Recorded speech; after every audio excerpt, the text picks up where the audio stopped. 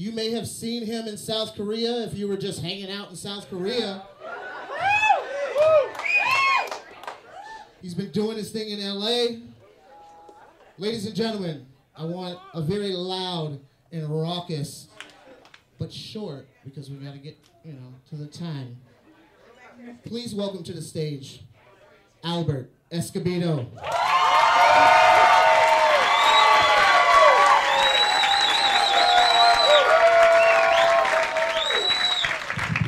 Thank you very much.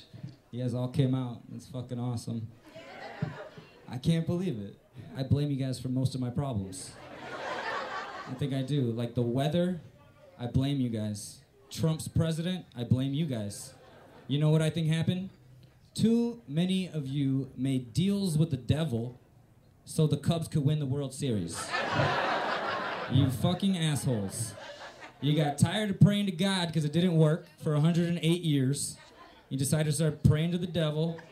I will sell my soul if the Cubs win the World Series. Well, they did, and now Trump's president, so good job.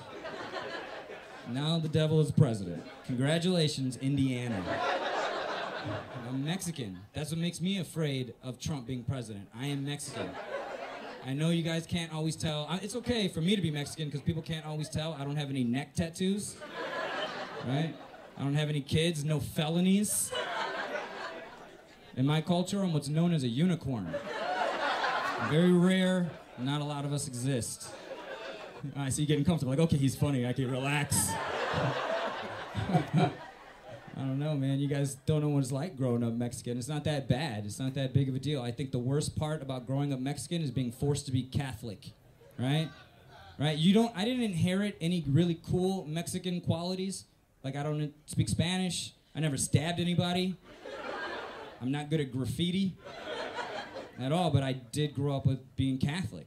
And I think that was really hard for me because I didn't, I believed in Jesus, I was all this stuff, and then I got to a certain age, and I went to church, and they were talking about Jesus turning water into wine, and I'm like, hang on for a second.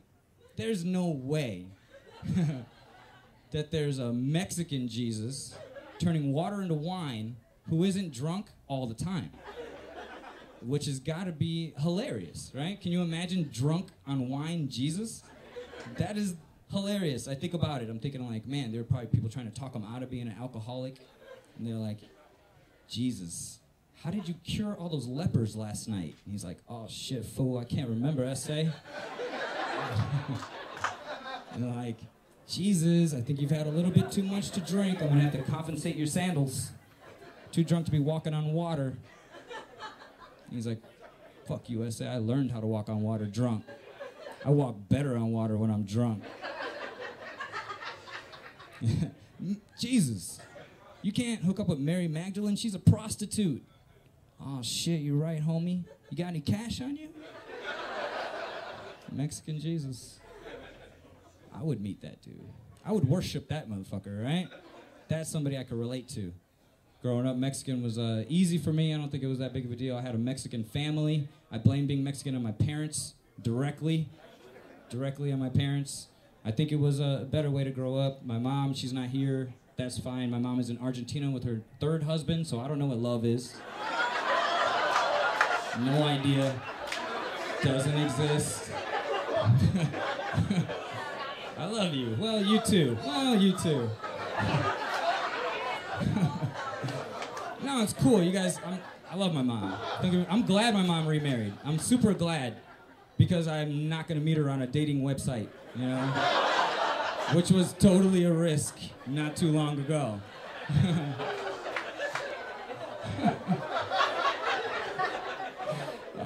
Is it getting awkward for people that know my mom right now? She's going to see this. She knows. It's not a secret. Oh, man. Here we are, talking about my mom. She's not here. That's great. I don't mind. She's not here. I think it's a good thing. She and I could talk about my child abuse and not feel so guilty. Because we're going to talk about it. We're going to get into it. And this is a lesson to you parents out there. Don't hit your kids. They might end up being stand-up comedians and telling roomfuls of people in hilarious anecdotes. My mom was a hitter, right? That's not that weird. This is America. A lot of foreigners. Foreigners hit their kids. I don't think that's that big of a deal. My mom was a hitter. I know a lot of people didn't grow up with parents who hit, right? So they can't relate. Some people grew up with timeouts. We call those white people. Yes.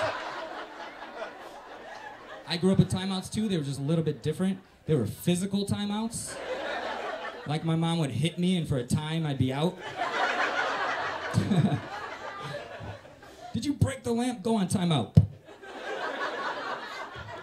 Can't break lamps when you're unconscious.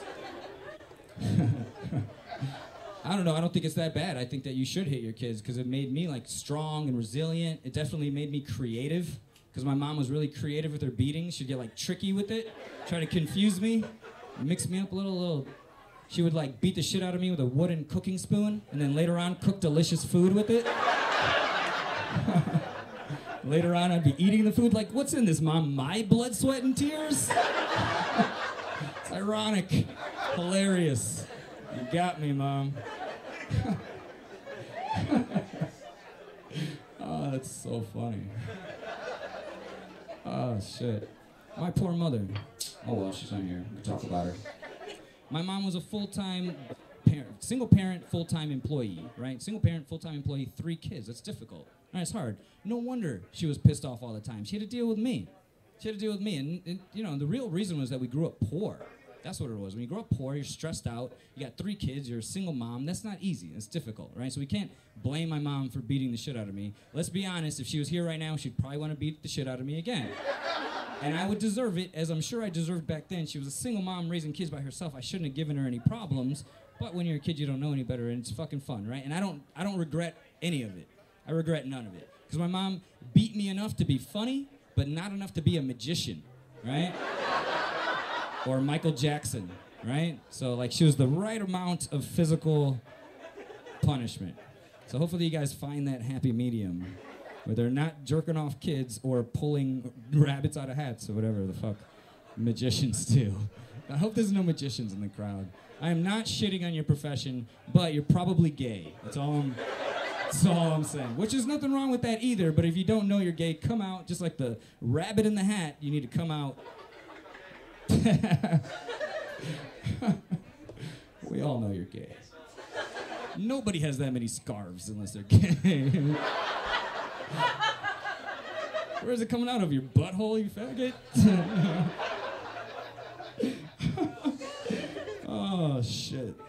Shouldn't have said that. You're right. Oh, shit. But when you grow up poor, your mom's not around, right? She's working. You end up having to be home alone a lot.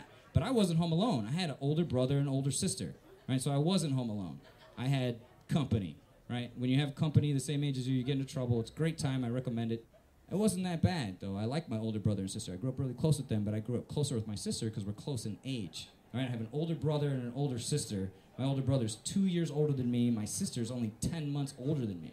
So it's less than a year. They call it Irish twins. You guys have heard this term before?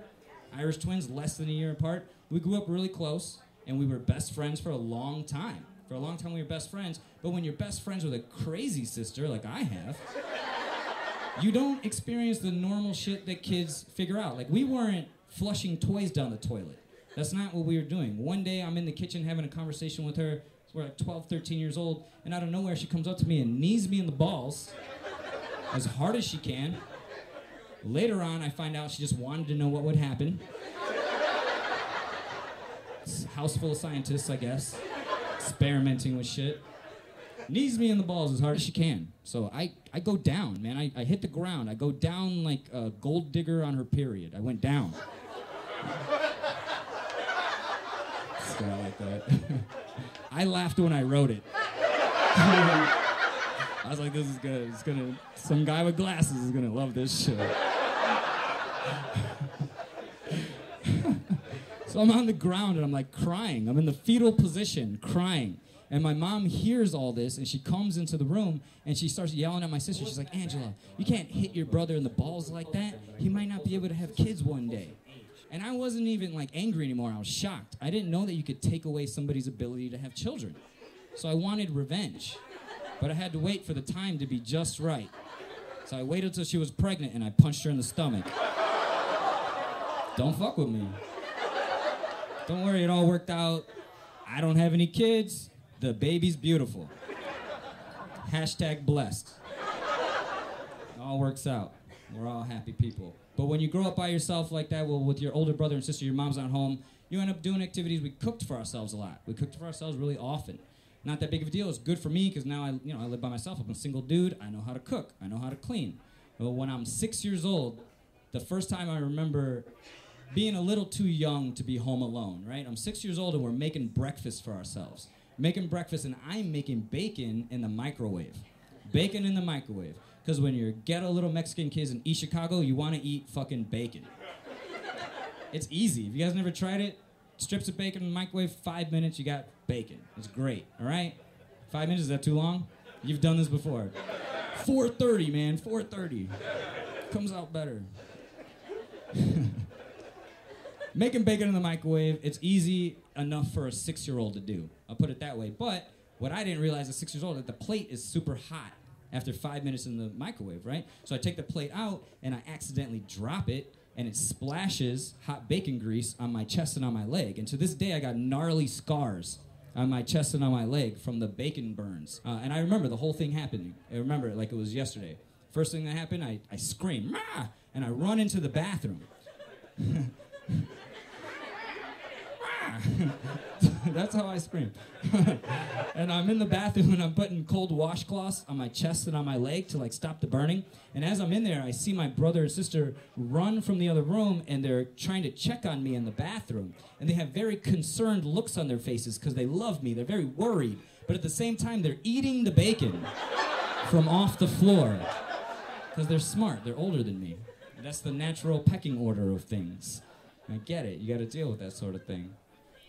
I don't mind, man. I grew up with I think it was an advantage for me to have an older sister that was like my best friend. It taught me a lot about girls, right? I learned a lot about women that I wouldn't have learned otherwise, right? So that's pretty fucking cool. One of the things that happened to me when I got a little bit older is I learned that kind of backfired. Because when I was a little bit older, my mom told me that everybody thought I was going to grow up and be gay. And I was like 28 years old. It was like my birthday. I call my mom. I'm in Korea. I call her to say like hello, and she's like, "Yeah, when you were little, we thought you were gonna be gay." I'm like, "Why? How did this become a part of the conversation?" And I was like, "Why? Why did you think I was gonna be gay?" And she's like, "Well, when you were little, when you were young, you always wanted to hang out with your sister and all her friends." I'm like, "Mom, a guy wanting to hang out with a lot of girls seems really un-gay to me." She's like, "Yeah, but you used to always play dress up with them. And they used to put dresses on you, and you really liked it." And I was like, "Okay, Mom, I get it. I understand how that seems gay to you, but you didn't understand that at that young age, I was a giant pervert. I was a giant pervert. So when I was taking off my clothes, so were all my sister's hot friends. They were all taking off their clothes, and I was like, I'm in, man. I'm in. I'm willing to make that sacrifice." But there, you know, what did happen, though, I did have to see my sister naked a couple times. You know what they say, though. If you want to make an omelet, you got to see your sister's tits, man. If you want to make an omelet, you got to see your sister's tits. No, I read it in a philosophy book that I wrote. It's page 1. It makes me feel better. I don't have nightmares anymore. I don't know, man. I grew up poor. What's the big deal? Grew up poor. That's how all those things happen. When you grow up poor, you got to deal with shit that normal people don't got to deal with. I grew up so poor when I was little and my teeth would fall out. My mom would put food stamps under my pillow and tell me that the tooth fairy was on welfare. And I thought that was as poor as it got. I really did. And I thought, I didn't even think that was that big of a deal. I just thought the tooth fairy lived in our neighborhood. And that's what she lived in this shitty East Chicago harbor. And that every kid got food stamps under their pillow when their teeth fell out. And that every kid got their older brother's older clothes under the Christmas tree because Santa has to pay alimony for the elves that he gets supervised custody of on the weekends. Nobody else heard these stories? I told that tooth fairy story on stage one time, and I get off stage, and a guy comes up to me afterwards, and he's like, "Oh, you think that's poor? When I was little and my teeth would fall out, my mom would pawn my PlayStation and say the tooth fairy was on crack." Good job, buddy. You won the poor contest. You fucking idiot. I don't think growing up poor is that bad. It made me like resourceful. It made me learn how to use the world for my benefit, not for necessary intended purposes. I don't believe in using the world for its intended purposes. I make my own success, right? I know a lot of people can kind of relate. You know, when you're poor, you use like duct tape to fix everything, and you use like a butter knife instead of a screwdriver, right? I use all those things too, but I also don't do laundry. I just Febreze the shit out of myself. All the time, just Febrezing, dousing myself. It's great. I know some of you guys think that sounds dirty. I get it, but I thought way ahead of you. I use antibacterial Febreze. Kills 99% of germs on contact, and shit smells kind of good. I go to parties, I'm wearing nothing but Febreze. I'll give a girl a big hug. She'll smell me. Albert, what's that fragrance you're wearing? I'm like, oh, that's that new shit from France, Fabergé. Works every time. Every time. Well, not every time. Let's be honest. Works sometimes. You guys looking at me like, nah, that shit don't work. That's why you're single, I get it. That's part of it. I'm sure that's part of it. I don't care, though. I'm gonna do my thing. If you guys can't tell by looking at me, I'm a bald man. I'm a bald guy. No chick ever said my ideal man is a skinny, bald, poor Mexican. 0 of them. 0 people. So I have to be realistic, right? I'm a bald guy. I gotta have a really good personality. That's what I gotta have. Or a 6-pack, but I don't like working out, so I'll do this. I'll just have a better person. I don't know, I don't know, I'm bald, it sucks. You know what I'm tired of? Women giving me bald man advice. I'm fucking tired of it. So tired. You don't know what the fuck you're talking about, ladies. You don't know what you're talking about. This is what I've heard. Oh, it's because you wore hats. Like, are you an idiot? I never wore a hat until I started losing my hair. Why else would I, if I have an awesome head of hair, why the fuck would I wear a hat? Anybody over 30 who's wearing a hat is fucking bald or going bald. You're not over 30, you're good. Oh, you're losing it. Yeah. I don't know what you're doing right there. Your gray hair blends with your dark skin tone, and I can't tell how bald you are. But you're wearing a hat, so you're bald. I'm 100% sure of it. Tired of the advice. What else do they say? Oh, it's from acid rain, or why don't you wear a wig, or why don't you try Rogaine? And like, none of that shit works. There's no cure for baldness. There's not a cure for baldness. You know how I know that there's not a cure for baldness? Because there are still rich, bald, white guys. That's how. If there were a cure for baldness, there would be 0 rich, bald, white guys. There wouldn't be any. And actually, there wouldn't be hardly any bald guys. Men would sell their houses for the cure for baldness. I would totally sell my house and my car for the cure for baldness. This is what I think would happen. If there were a cure for baldness, all these men would sell their houses. And then there would be like a quadruple level of homeless people in the world. And there'd be all these guys on street corners with long, flowing, beautiful hair, getting blowjobs with giant smiles on their faces. Because I think that's what happens when you have good hair. That's my imagination of what my life would be like if I had awesome hair. Smiles and blowjobs. That's all I want. That's all I want in this world. This is awesome that you guys all showed up. And you guys gotta know, I'm not famous at all. My goal is to be famous, but how famous do you wanna be? I wanna be so famous that when I come to a place like this, people offer me blowjobs and cocaine. That's what I want. And to say no, but I wanna be offered. And I'll say yes, let's be honest. I'll be honest. Why not? It's a party, it's a celebration. Celebration. I don't mind it. I don't mind. I'm bald, I'm skinny. That's something else that I gotta deal with every day, every time I look in the mirror. I weigh 140 pounds. What are you gonna do? I'm a skinny dude. The worst part about it is I try working out to try to not be skinny, and nothing works. It's like genetics, right? Or you gotta eat more, but that means money that I'm not gonna invest in my being overweight. I don't mind, because I get it. You guys look at me, you can't tell that if I don't work out, I'll start to get fat. That's the thing. If I don't work out, I turn 33. I'm 33. As soon as I turned 30 and I didn't work out, I started getting like a gut. You know what I mean? Because I drink beer. So you start getting a gut. And I can't have a gut. I'm a skinny dude. A skinny dude with a gut is the worst kind of fat. Skinny fat. Skinny fat, where you got skinny arms and skinny legs and a little belly is the worst kind of fat to be. I look like one of those Ethiopians with the worm belly. It's the worst. And no chick wants to fuck a guy that looks like she can support him for just 7 cents a day. Just a mere 7 cents.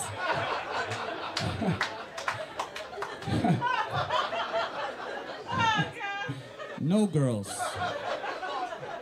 It's like, oh shit. It's a tapeworm.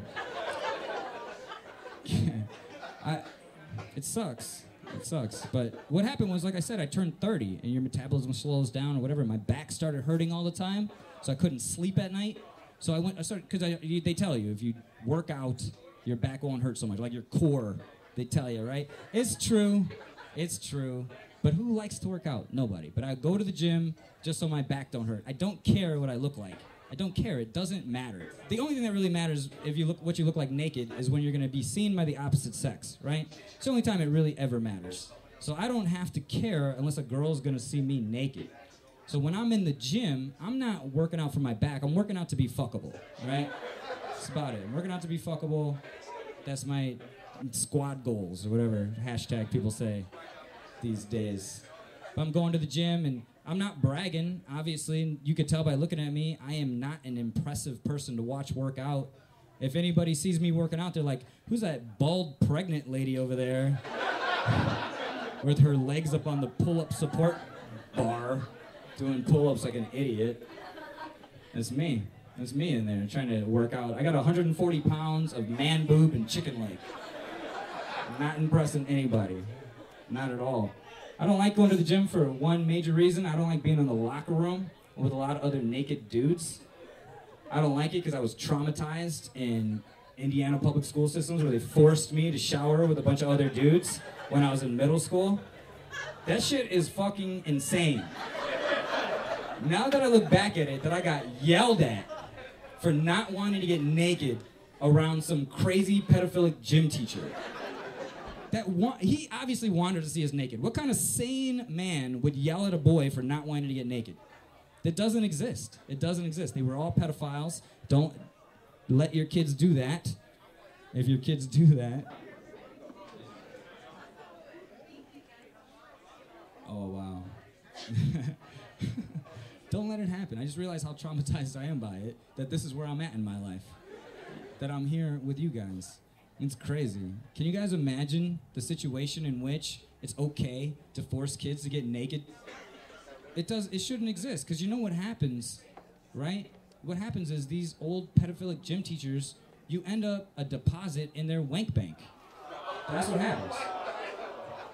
Yeah, it's gross. I should have a choice as a kid, right? I should have a choice to go to gym class and be a stinky kid and go back to class and not become a deposit in this guy's wank bank. Because if I'm a deposit in his wank bank, that means inevitably I'm going to be a deposit in his dirty sock or t-shirt or whatever's in reaching distance of him when he's jerking off.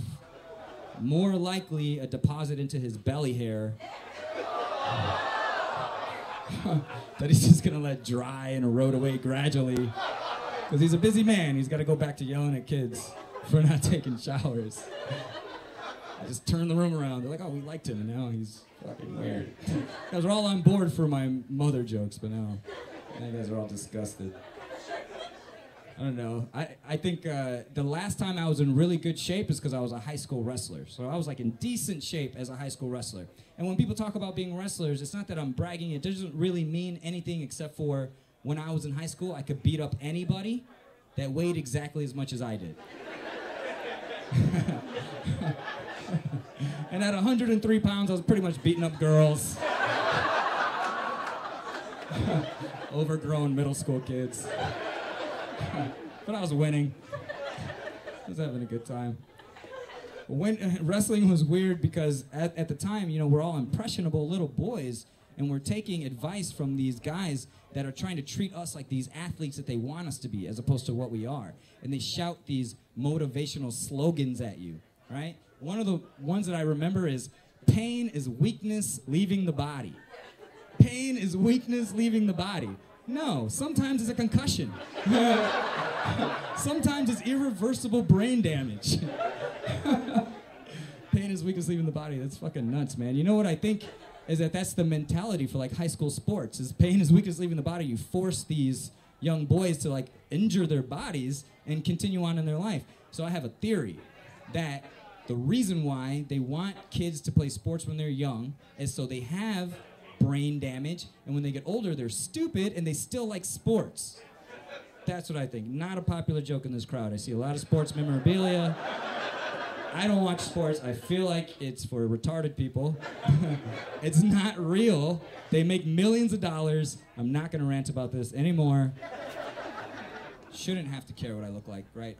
Because again, the only reason why it matters what I look like is because I want to meet a woman one day, right? I don't want to be a 33-year-old single dude. It's not my intention. So I want to meet a woman one day, but I don't like dating. Dating is a fucking nightmare. Dating is incredibly difficult. What I do is online dating.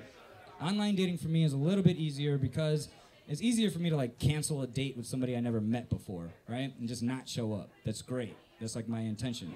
What I started doing was Tinder dating. How's Tinder in Northwest Indiana? Pretty popular? Not so much? Well, good, because I was on a Tinder date and it was disappointing. Shocker, right? I was on this Tinder date. I was out with a woman. We're having drinks. We're having food. Early on in the date, she's like, hey, before we go any further, I'm going to let you know that I'm celibate. I don't have sex. And I was like, oh, thank you for telling me that. I'm going to let you know that I'm not paying for none of this shit. And she laughed. She knew I was a comic. She laughed. I was kidding, but I really don't have the money. So it was like, we were just being honest with each other. It was an honest moment. It was great. The date continued. We had a good time. We ended up having drinks, a lot of drinks. We ended up getting pretty drunk. And at the end of the night, she invites me back to her place. She's like, hey, I want to invite you to my apartment, but I need to reiterate the fact that we're not going to have sex. I was like, that's cool. I'll take a hand job or a blow job. I'm not an asshole. I'm not shallow. I'm barely in it for the sex, mainly for the orgasms at this point in my life. It's a lazy joke. It's rolling through. I see that. Some of you guys identify. Totally in it for the orgasm. Sex, I'm over it, dude.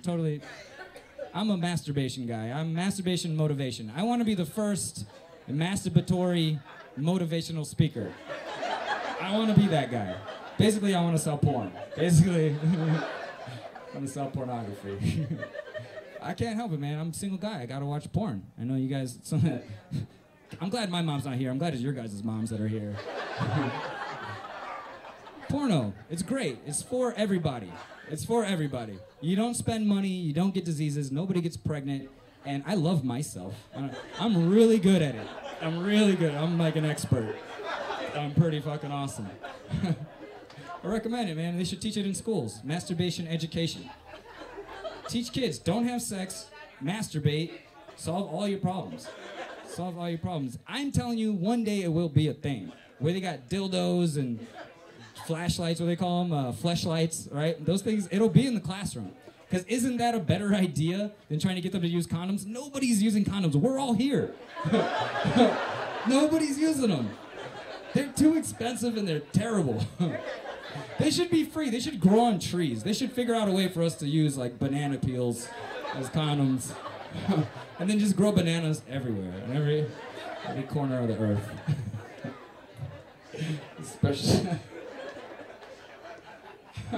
I don't know, I think that we're at this like age in the history of man where one day we're going to evolve, what would you call it, classically conditioned to be turned on by the internet. You know what I mean? Like, this is my theory, that any man left home alone long enough with the internet is going to jerk off, right? If a man is left alone long enough with the internet, he's going to jerk off. I don't even care if people are watching. He's going to fucking jerk off. He's going to quit his job and jerk off anyway. Can't help it. And it doesn't even need to be porno. It could be like a picture of a hot chick, and a dude's going to, over time, get turned on enough. He's got to touch himself. It just happens. So I think eventually we're going to evolve to where men are in a room with a computer and they get boners. And then I think it's going to get worse than that. The new porno mags are just going to be like appliances. Like Adobe and whatever, IBM and all these laptops, and people are trying to fuck the picture of a computer. I really believe that that's going to happen one day.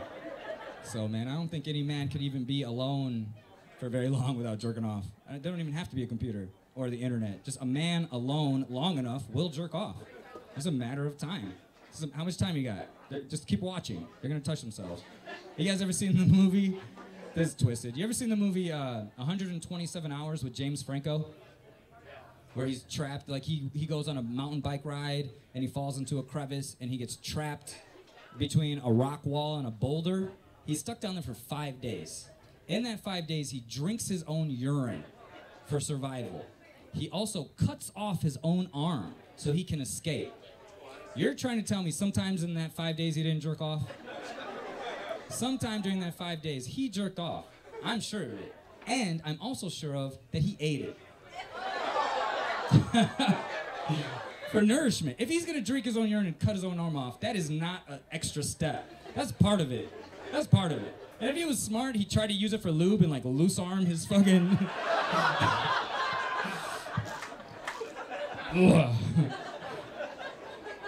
And he had a camera down there. He probably filmed it. This is for you, baby.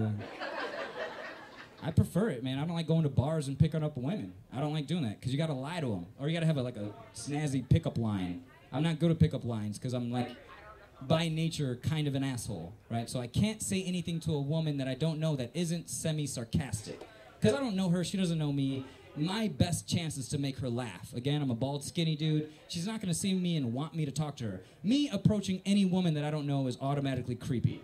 Automatically creepy. So when I approach them, I have nothing to say other than, can I buy you a drink? That's all I got. Can I buy you a drink? And I don't have money to be buying bitches drinks. I can't do that.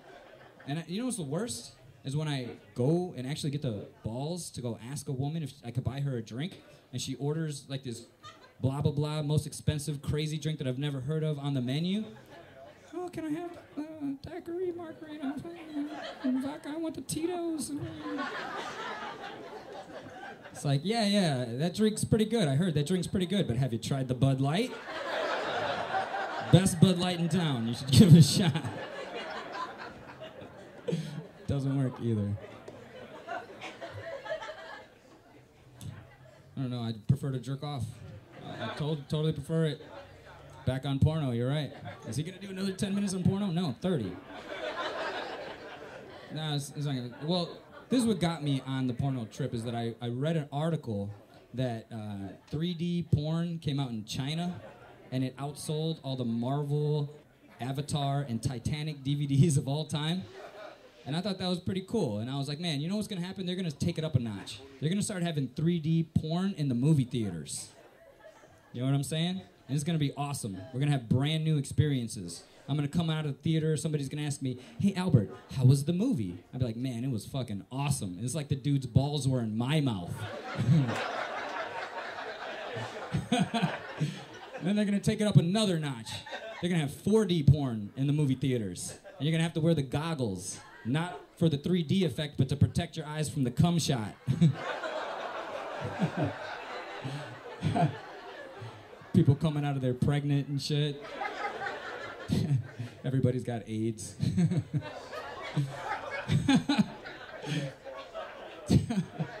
Leave it to the Asians to come out with some cool new shit, though, right?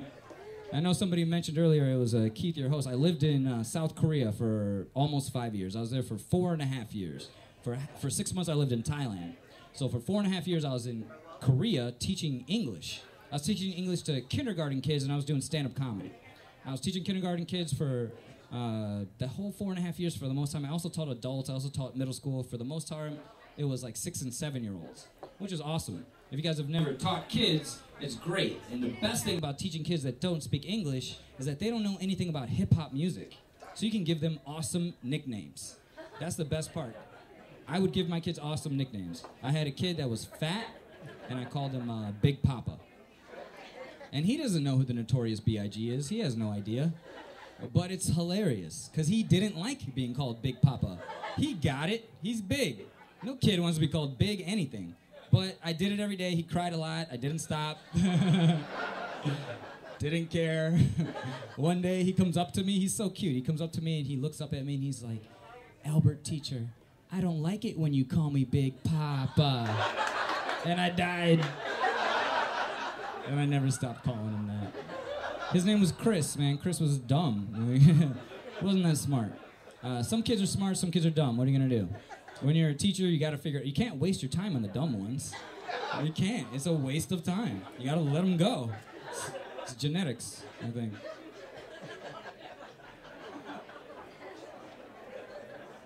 And then we have Chris, the kid that I called Big Papa. His name was Chris. And like I said, he was just dumb. And it's not like I made him dumb. He was just a dumb kid. I would try to help him, but it's impossible to help them. I would come into class some days and I'd be like, okay, everybody, open up your books to page number 35. Look at number 4. Is the answer A, B, or C?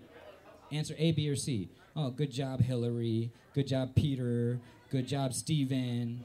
Chris, is the answer A, B, or C? No, Chris, it's not A. No, Chris, it's not B. No, Chris, it's not A. I already fucking said that. God damn it, Chris, give me your pencil. I'll do it. I fucking go lay down, go to sleep. I got it. And I just did all of Chris's book. His parents think he's a genius, which is ironic because he's probably retarded. And no one will ever know because I'm lazy.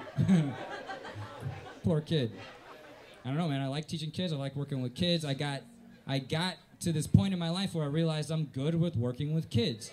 And there's all these situations where you come in contact with children, right? So one time I'm in Korea. One of my favorite things about Korea was public transportation. Because otherwise you can kind of avoid contact with that culture. You can kind of avoid them. But you can't on public transportation. You're right next to them. One of my favorite stories in Korea during public transportation is one night I was in a taxi cab. And I was going home from a show. We were drinking after the show. And then I was going home. And I get into a taxi. And the taxi driver asks me to move from the back seat to the front seat because he wants to talk to me. In Korea, the taxi drivers tend to speak a little bit better English because they deal with a lot of foreigners, right? They're taking people from the airport, you know, it's more international for the taxi driver situation. So they like to practice their English, totally normal. So when he asks me to move from the back seat to the front seat, I just did it and went along with it. We get to driving, he starts talking to me. He's like, "What did you do tonight?" And I was like, "Oh, I was hanging out with my friend, having some drinks." He said, "Is your friend a man or a woman?" I was like, "Oh, my friend's a man." He says, "Oh, you gay? You gay?" I was like, "No, man, I'm not gay. Not gay, okay?" He's like, "Oh, gay, okay. Gay, okay." I'm like, "No, man, you're not understanding me. I'm not gay at all. Not even a little gay, okay?" And he's like, "Oh, a little gay, okay. Little gay, okay." And then he's laughing. He's laughing like you guys are laughing. So I think he's fucking with me. I think he's joking. So I'm like, "Yeah, I could take a joke. Yeah, me, little gay, little gay." He's like, "Oh, me too, me too." So I sucked his dick and he took me home. I'm kidding. I'm kidding. He sucked my dick. You didn't see that coming, huh? Wow, what a sweet story about cultural.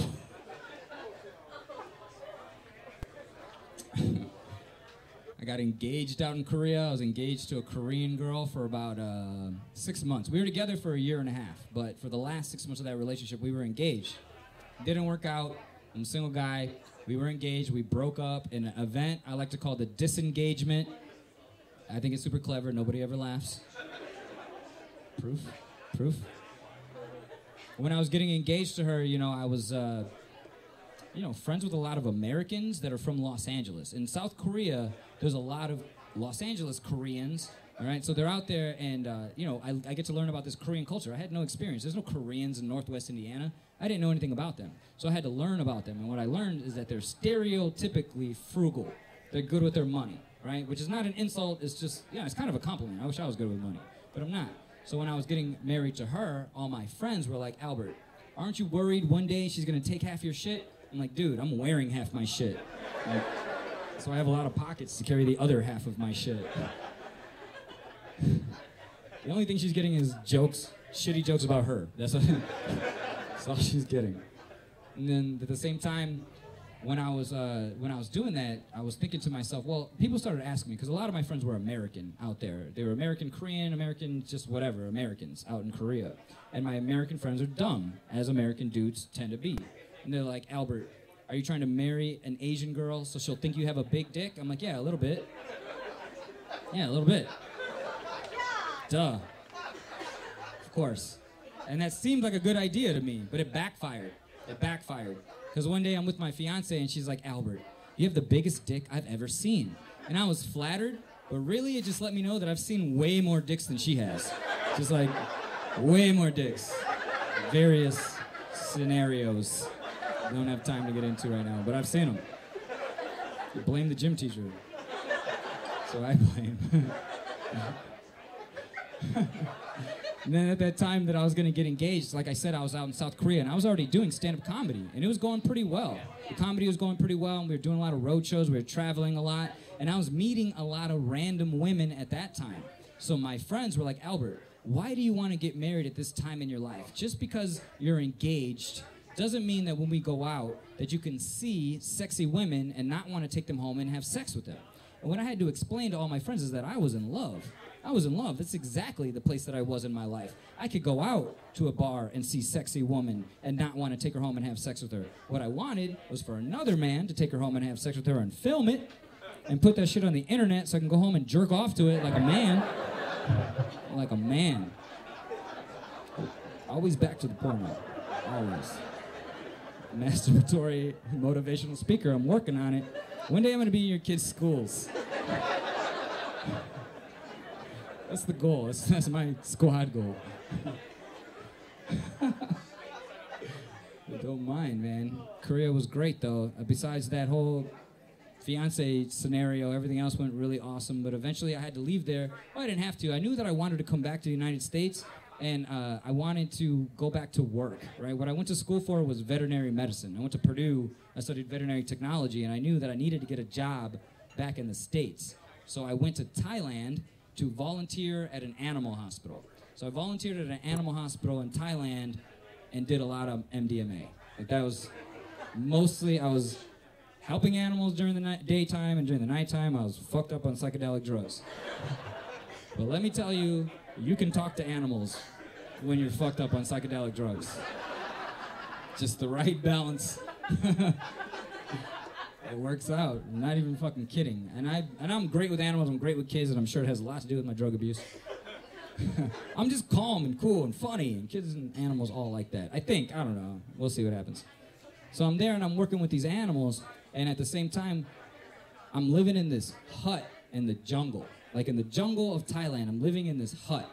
And I've never been there before. I don't know anything about it, but if you guys have never been to a third world country, one of the biggest things that are new to us is the insects, the giant insects that we don't have to deal with around here. But we don't like regular insects. Can you imagine giant insects? The first night that I'm in this hut in the jungle, I'm trying to go to sleep at night, and there's 2 giant beetles on the ceiling. And I'm talking the size of the palm of my hand. And there's one over here, and there's one over here, and I'm trying to sleep down here, and I can't sleep because I'm worried about one of them coming over my head and dropping eggs into my mouth, right? You guys seen the monsters inside of us? We all watch Discovery Channel. I was worried about that, so I couldn't sleep. So I waited for a while to see if they would move, and they didn't. So inevitably, the hospital that I was volunteering at is where I was sleeping. Because I was a full-time volunteer, I got to live there, and they had like free water and free rice for me. That was whatever, part of the deal. So I go into the kitchen to get out the Raid, the bug spray, right? Going back to my room, beetles are still there, and I douse the shit out of these 2 beetles, and they fall on the ground like softballs. They were giant. They like hit the ground with a knocking noise that like led me to believe that I did the right thing, right? I was like, okay, I need to get rid of these fuckers. They're almost as heavy as I am, right? So they're on the ground and they're still moving a little bit, so I kind of sweep them to a pile and I douse some more with the Raid, and then I wanted to, make a message to the rest of the insects, so I lit them on fire. And I had a little bug bonfire in the middle of my hut, and I like was arrogant as shit. And I went out and I opened my door to my hut and I'm like, yeah, don't fuck with me, bugs. I'm from Northwest Indiana. You can't fuck with me.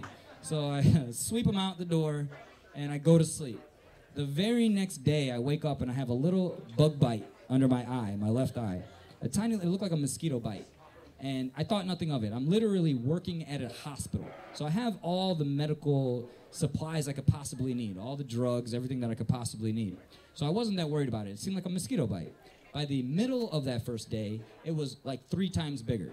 And I started to worry. But I'm at a hospital, so I take antibiotics, I take antihistamines, I take anti-inflammatories. I think I'm going to be all right. The next day, the second day that I'm on this island, my eye starts to get all infected. My lower eyelid, where the bite was initially, super full of like white and full of pus, and it was like bad. And I started to get really worried. So I go to a doctor on this island. And I'm like, what should I do? And they're like, oh, don't worry about it. They gave me stronger antibiotics, stronger antihistamines, stronger anti-inflammatories. I go back to work. Next day, it's spread. It's all around my eye. It's my lower eyelid, it's my upper eyelid, and it's just full of pus, and it's infected, and the skin starts peeling off on the third day. It's bleeding. I think my fucking face is gonna fall off. I'm at a point in my life at this time where I really thought my face is gonna melt off, and now I'm gonna be an ugly person. That's what I thought. And I swear to God, you guys, this is really how I felt. I thought God was punishing me for being vain. That's what I thought. I thought God was punishing me for my whole life, thinking that I was better than other people for the way that I look, right? So that's what I was dealing with in my mind. I was like, fuck it, I'm gonna be deformed. I'm gonna be that guy. Kids are gonna cry when they see me. I'm not gonna be able to get jobs. And I was just dealing with it. I was just like, this is me. I deserve it. I felt like I deserved it. So then I'm just like depressed, right? Nobody can help me. Nobody can help me. And I'm just super depressed. And I have a manager she's British. And she starts talking to me. She's like, hey, I know you're going through a hard time right now. Maybe my boyfriend can help you. He's a yogi master. He's a Buddha. He's a guru.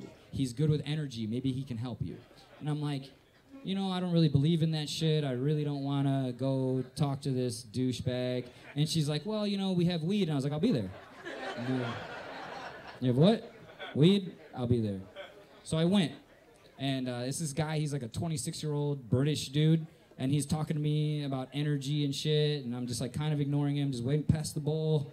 Just give me the fucking weed. I don't care about your crazy ideas. But then he starts talking to me, and he kind of connects with me. He was like, don't you see what happened? Don't you see what you did? And I was like, no, man, what did I do? He's like, you disrupted the energy of the jungle.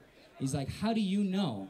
How do you know that those beetles weren't the king and queen of the jungle, and they came there to greet you, and you murdered them? And I was like, pass the bowl. You're hogging it.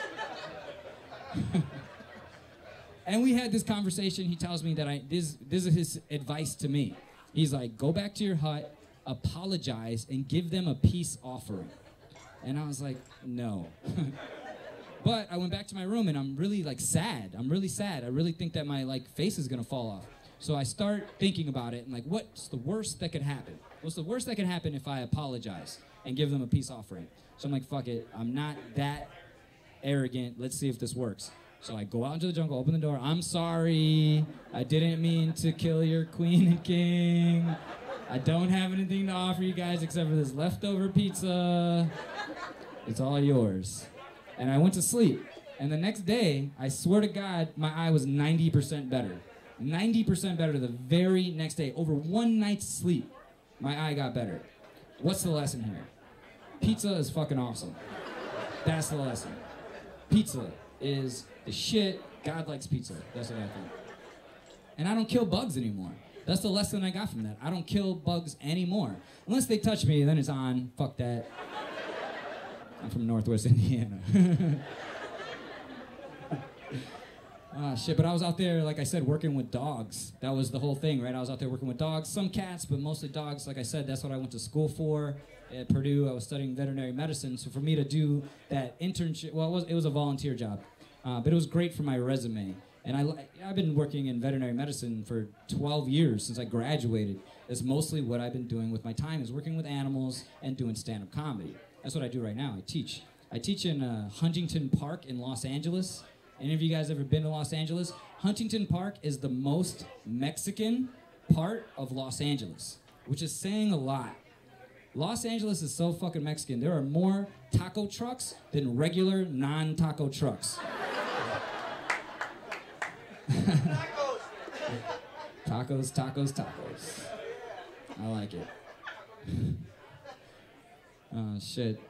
So I'm working at this job. I work with animals. That's my thing. And, you know, I went to school for that. I'm a veterinary technician. Does anybody know what a veterinary technician is? For those of you that don't know, a veterinary technician is poor. I went to school for no reason at all. Wasted all my money on an education to be poor. It's great. I don't recommend it. It's no big deal. I like it. I mean, I feel like I got into it for a good reason. I like working with animals. If you guys never got to work with animals, it's a great job because working with animals is stress-free and at the same time stress-relieving, because you have no idea how much stress you can relieve when you're punching a dog in the face. I'm kidding. I love dogs. I love dogs more than you guys do because I don't have one because I don't want a slave in my house. Like all you terrible... I'll get into it. Don't worry. Who booed? Let's play this game. Yeah. You have a pet? Where is it right now? At home? Alone? Sad? Scared? Chewing on shoes? Swallowing shit? You're going to need to go to surgery? You obviously don't have a lot of money. The animal's going to suffer and die. All your fault. This is my point. This is my point.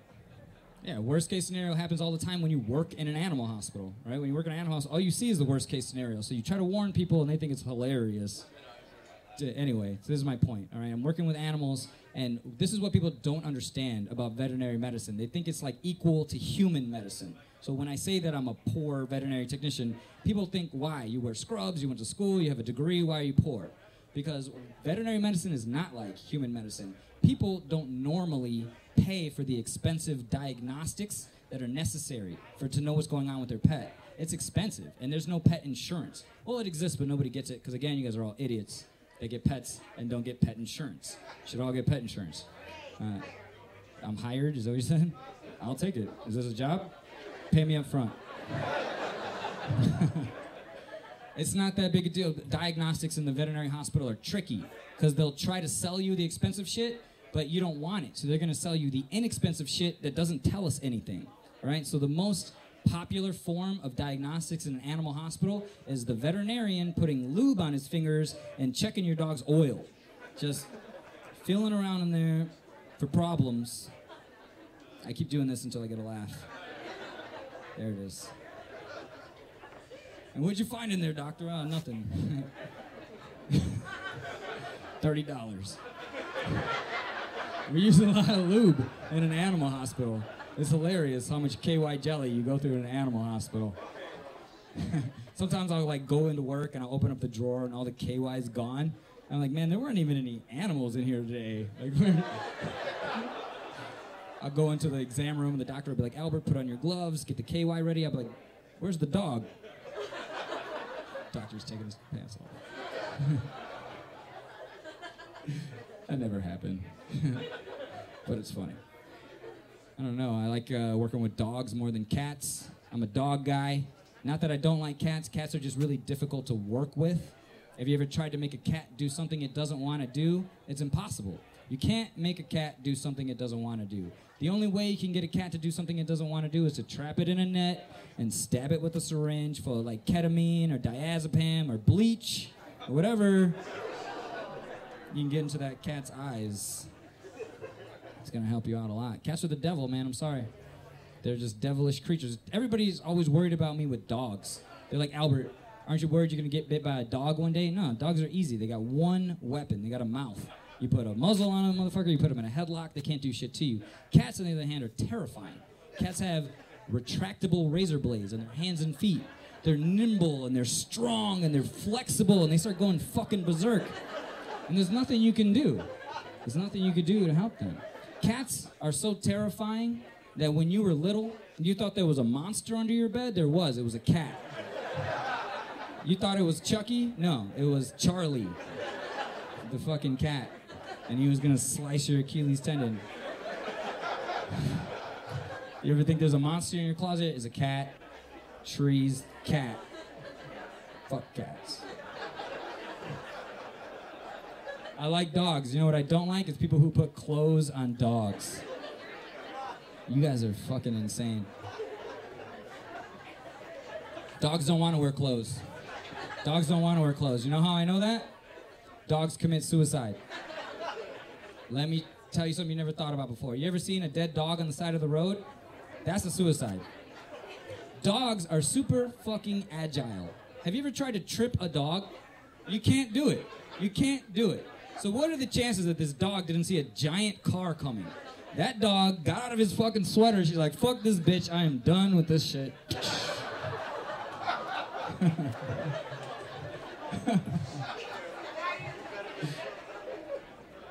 They don't want to wear sweaters. All right, you guys. I'm going to leave you guys with one more message to take home. Message number 1, jerk off, don't have sex. Message number 2, don't get a pet unless you fit under one of 3 categories. I call these the 3 R's. Number 1, you're rich, so you have money in case problems happen. Number 2, you're retired, so you have time for when problems happen. Or number 3, you're retarded, and no one else will love you, so you get a puppy. Yeah. That's fine. And it doesn't have to be a mental retardation. Obviously, you could be blind or have no legs, you know, some other kind of disability, and you can get a dog. Absolutely. Don't get pets unless you have money, time, or you need them to do some sort of job, right? Otherwise, you just got a slave at home that you think is cute, gonna die, and you're gonna get another dog. I'm leaving you guys on that awkward moment. Let's see if I got any good joke that I can end on. I just matched my hour, so let's see if there's anything that I could throw in there. Okay, I guess I could do that. Maybe. Wow, I think I did all this shit. No, I got one more. Okay. When I was in Korea, I got LASIK eye surgery. You guys, anybody here have LASIK? Yeah, it's amazing, right? It's a fucking miracle. God damn it, I love it. I can see shit. But I remember specifically, it was hilarious when I went to go get my laser eye surgery because the lady had to give me all these disclaimers about the worst case scenarios. And she's like, oh, 1 out of 10,000 people go completely blind. And I'm like, all right, what number am I? 9,999? All right, no? Okay, great. And then the next thing she says, she's like, if you have the surgery done, you might have trouble seeing in the dark.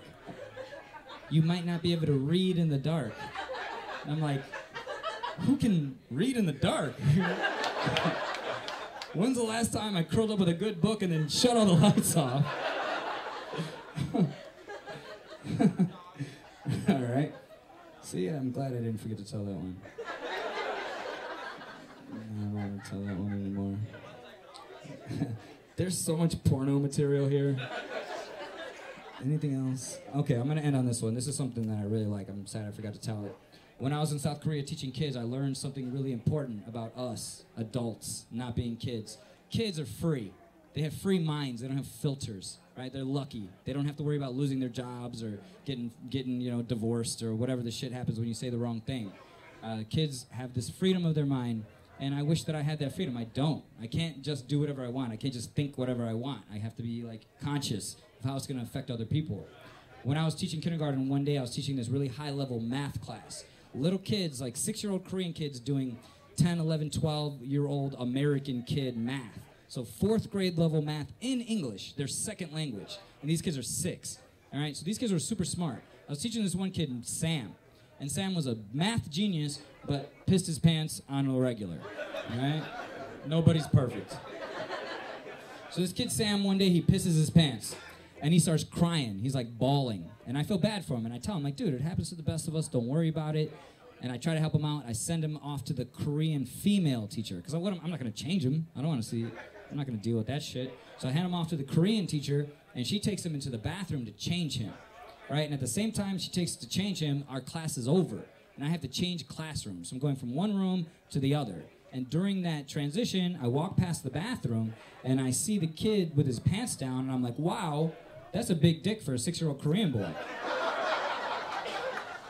And I had that thought, and I felt guilty. I felt really bad, like you guys are feeling about me right now. That's how I felt on my inside. The way you guys are looking at me, I was like, I went into my classroom, I felt bad. Albert, what's wrong with you? And I was trying to shake the idea out of my head or pound it out of my ear.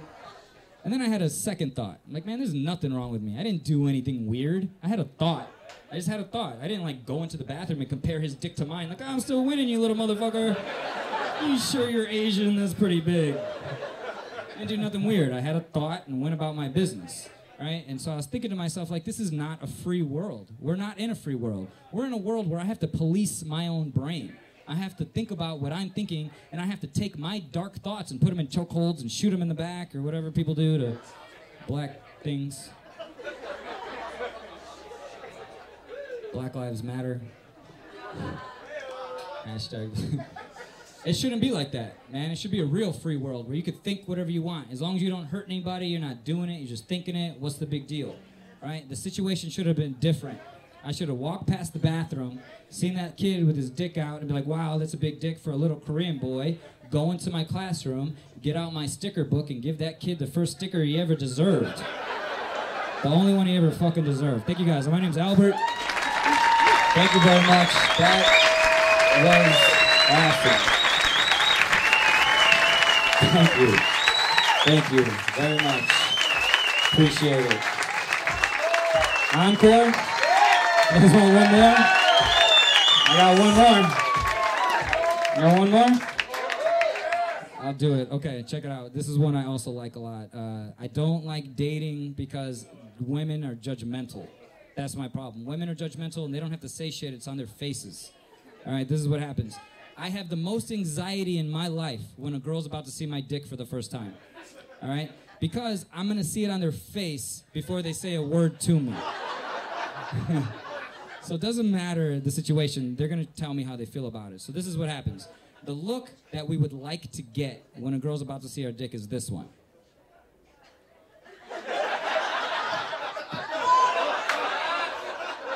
That's what we want. But that's not usually what happens. What usually happens is this.